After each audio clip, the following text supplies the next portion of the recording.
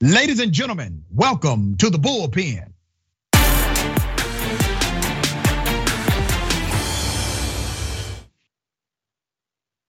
He's back, Mr. David Grasso, anchor of Bold. This is going to be interesting. CEO of Bold TV. He's also a moderate conservative. So the last one, right, Doc? Right. You're the last of a dying breed, brother. I got to tell you, man. And of all the things we can discuss, we are going to chop it up about the testimony and the constitutional suit filed against Marjorie Taylor Greene. I don't want to presume what you know or believe about this case or her testimony on the stand a few days ago. So if you would, give us your sentiment and I will then opine. So what's really funny is I was talking to your staff before this is that, your brain with Marjorie Taylor Greene usually migrates to, oh wait, Jewish space lasers, she's a Nazi, she says so many crazy things, like how do we even begin to describe her? So I actually, although I've been doing this for 10 years, I made a piece of paper with notes as to actually what happened because it's really hard to narrow down what's going on. So basically this is a very boring administrative law hearing to determine whether she's going to be on the Republican primary ballot right there down the street from you, Doc, just north of Atlanta. And basically what they're saying is there's this poorly understood part of the 14th Amendment that isn't used very often, but was popped out after the Civil War that says, hey, if you're a US government official and you commit insurrection, right, you can't run for re-election. And that's basically what's going on. Interestingly, the person who will have the final say in this is someone who you've probably heard of a lot, who is Brad Raffensperger over there in Georgia. And he gets to decide ultimately whether Marjorie Taylor Greene will be on the primary ballot soon. Now, what's really interesting about this is that Mr. Brad is facing his own primary challenge from a Trump sanctioned candidate. So there's all my notes in one little grab bag. And now let's do the bullpen. Let's do this, brother. All right, so you're right. This is an administrative law hearing, which means the judge or that lower court or that court period can make a recommendation. But the chief elections officer is the Secretary of State. Raffensperger was the famous voice that went viral when he told Donald Trump, well, Mr. President, your numbers are wrong.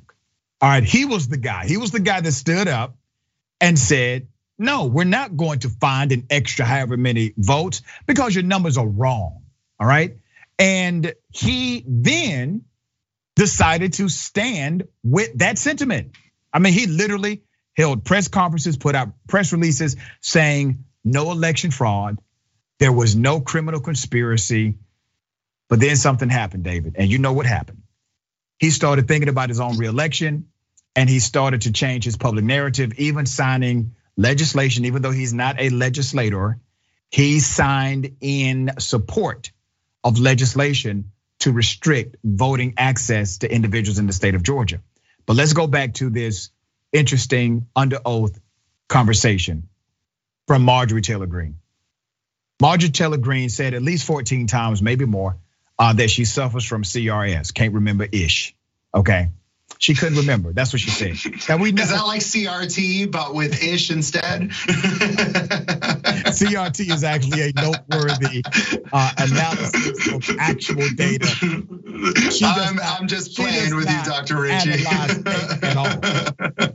all right, so she's in this testimony that's under oath. She has to be careful here, David, because even if she doesn't respect the proceeding, if she lies under oath, guess what? That's another chargeable offense. And now you're talking about a criminal charge from an administrative hearing, okay? That's an issue. So instead of her telling the truth, we can basically decode the code. If you say, I don't know, that's probably a yes in real life, okay? Let's be adults about the conversation. So she says she doesn't know a bunch of times. The attorney presses her on her involvement with inciting people, encouraging people to come to the Capitol. I actually thought that was a strategic mistake personally, because in the actual written Constitution, and you're right, this is a very little known and rarely ever used doctrine of the Constitution. But it does say, and I quote, shall not have engaged in insurrection or rebellion against the same, or given aid or comfort to the enemies thereof. aid or comfort to the enemies thereof. I think that should have been the focus with Marjorie Taylor Greene and her aid and comfort to the enemies thereof. Now, remember, the last time we actually successfully did this to somebody in Congress was in 1919. And Congress said the person was a socialist, which was a big no-no back then, obviously. And that this person, even though he did not engage in any insurrectionist activity, provided aid and comfort to Germany. And they utilized that provision of the US Constitution in 1919 to remove that individual from the United States Congress. And so based on the Constitution, man, I mean, let's get away from the politics of it. Let's just look at purely the Constitution and what it says. Is Marjorie Taylor Greene qualified to be in Congress based on what the Constitution says about aid and comfort to insurrectionists? Okay, so as you've probably deducted from my statements, I'm no fan of Marjorie Taylor Greene, and definitely she's not a garden variety Republican. And this whole idea that all Republicans support her is absolutely bonkers. Right. So let's start there. But as to what you're saying, the answer is we don't know yet. There's a lot of details coming out about January 6th. It seems like these days when you turn on the media, there's always a new text message, a new interaction. And of course, Liz Cheney has built her modern career on challenging the rise of these America First Republicans, specifically Trump sanctioned ones, and really trying to disentangle what happened on January 6th. So in all fairness to Marjorie Taylor Greene, while you and I both dislike her, I believe everything hasn't been revealed. It definitely doesn't look good for her, and her involvement is definitely far beyond what we initially understood it to be. But in terms of how bad it is, we don't know yet. And of course, as is always the case, Dr. Ritchie, the cover up is usually worse than the crime. We've seen a lot of politicians when they fall from perjuring themselves in court. Yeah. So how exactly, if she did perjure herself during this administrative law hearing, then definitely that adds a different layer to the onion that is slowly unfolding. And I think, just as someone who watches both liberal and conservative media and appears on both, we are not yet done with January 6th. There's still a lot more surprises there, sure. And we'll probably hear a lot more of that and a lot more from liberal groups like the ones that are sponsoring, all of this work against Marjorie Taylor Greene before the upcoming election. And let me say this about liberal groups.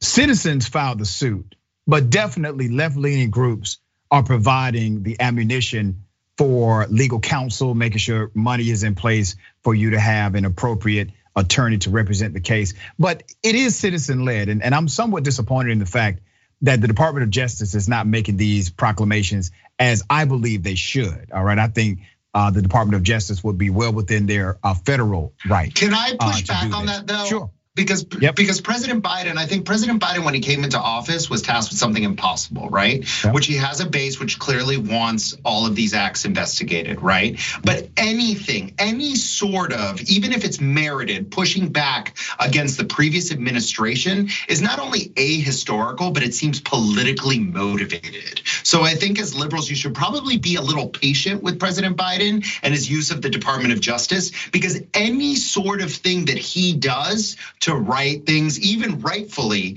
that may have happened during the past administration, is gonna make him and his administration, which is already having all sorts of problems, look that much worse. Hell no. I have no patience anymore. I don't. I'm completely out of patience. And let me tell you why I'm completely out of patience. We have routinely been told, here's what you're voting for. Vote for me, I set you free. Vote for us, give us power, we'll do this, right? Democrats have routinely failed in delivering. So I have no patience. I understand your point, and your point is valid. It will be looked at as political. But the other side, they don't give a damn what looks political. While Democrats are still trying to figure out how to look optically good and optically upstanding, just do the right damn thing. Here's how this really works, brother. Remember, a coward will always ask, is it safe? All right? A politician will ask, is it popular? But a public servant will ask, is it right? And unfortunately, we have just a handful of public servants left in the United States American political world. Just a handful. We got to get some more in there. But people that have a real heart to do this, a real heart to actually serve people, why would they want to get involved in a space that's so degrading, not only to them, but to their families, to their friends, to their reputation. And so you weed out all the good people because the design has become so corrupt. And let me say this about, let me ask you a couple of questions because we're going to the next show, but really quickly. The people that stormed the Capitol, were they insurrectionists? Did they try to overthrow the government? What are your thoughts on that? So you're saying the people who actually went into the Capitol, sure, the ones not that just went people in. who were at the. Not people that I imagine people at the Capitol. Yeah. Okay. I mean, obviously they committed crimes. You're not just allowed to break into the Capitol. Right, I think we've established that much. It wasn't criminal trespass. They went there with the expressed intent, based on their own words, to stop the electoral college process so that you could not have the transfer of power with one president to the next. That is correct. Okay. Yes. All right. So you agree that's insurrection. Now, when you decide to say on record that what they did was patriotic, what they did should not be illegal, what they did was try to save this country, is that not providing comfort to insurrectionists? And who are you referring to? Who said this? Marjorie Taylor Greene and others.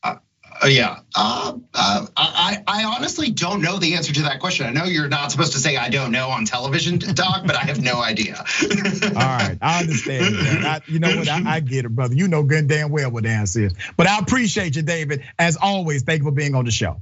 Always great to be here. Thank you. All right, man.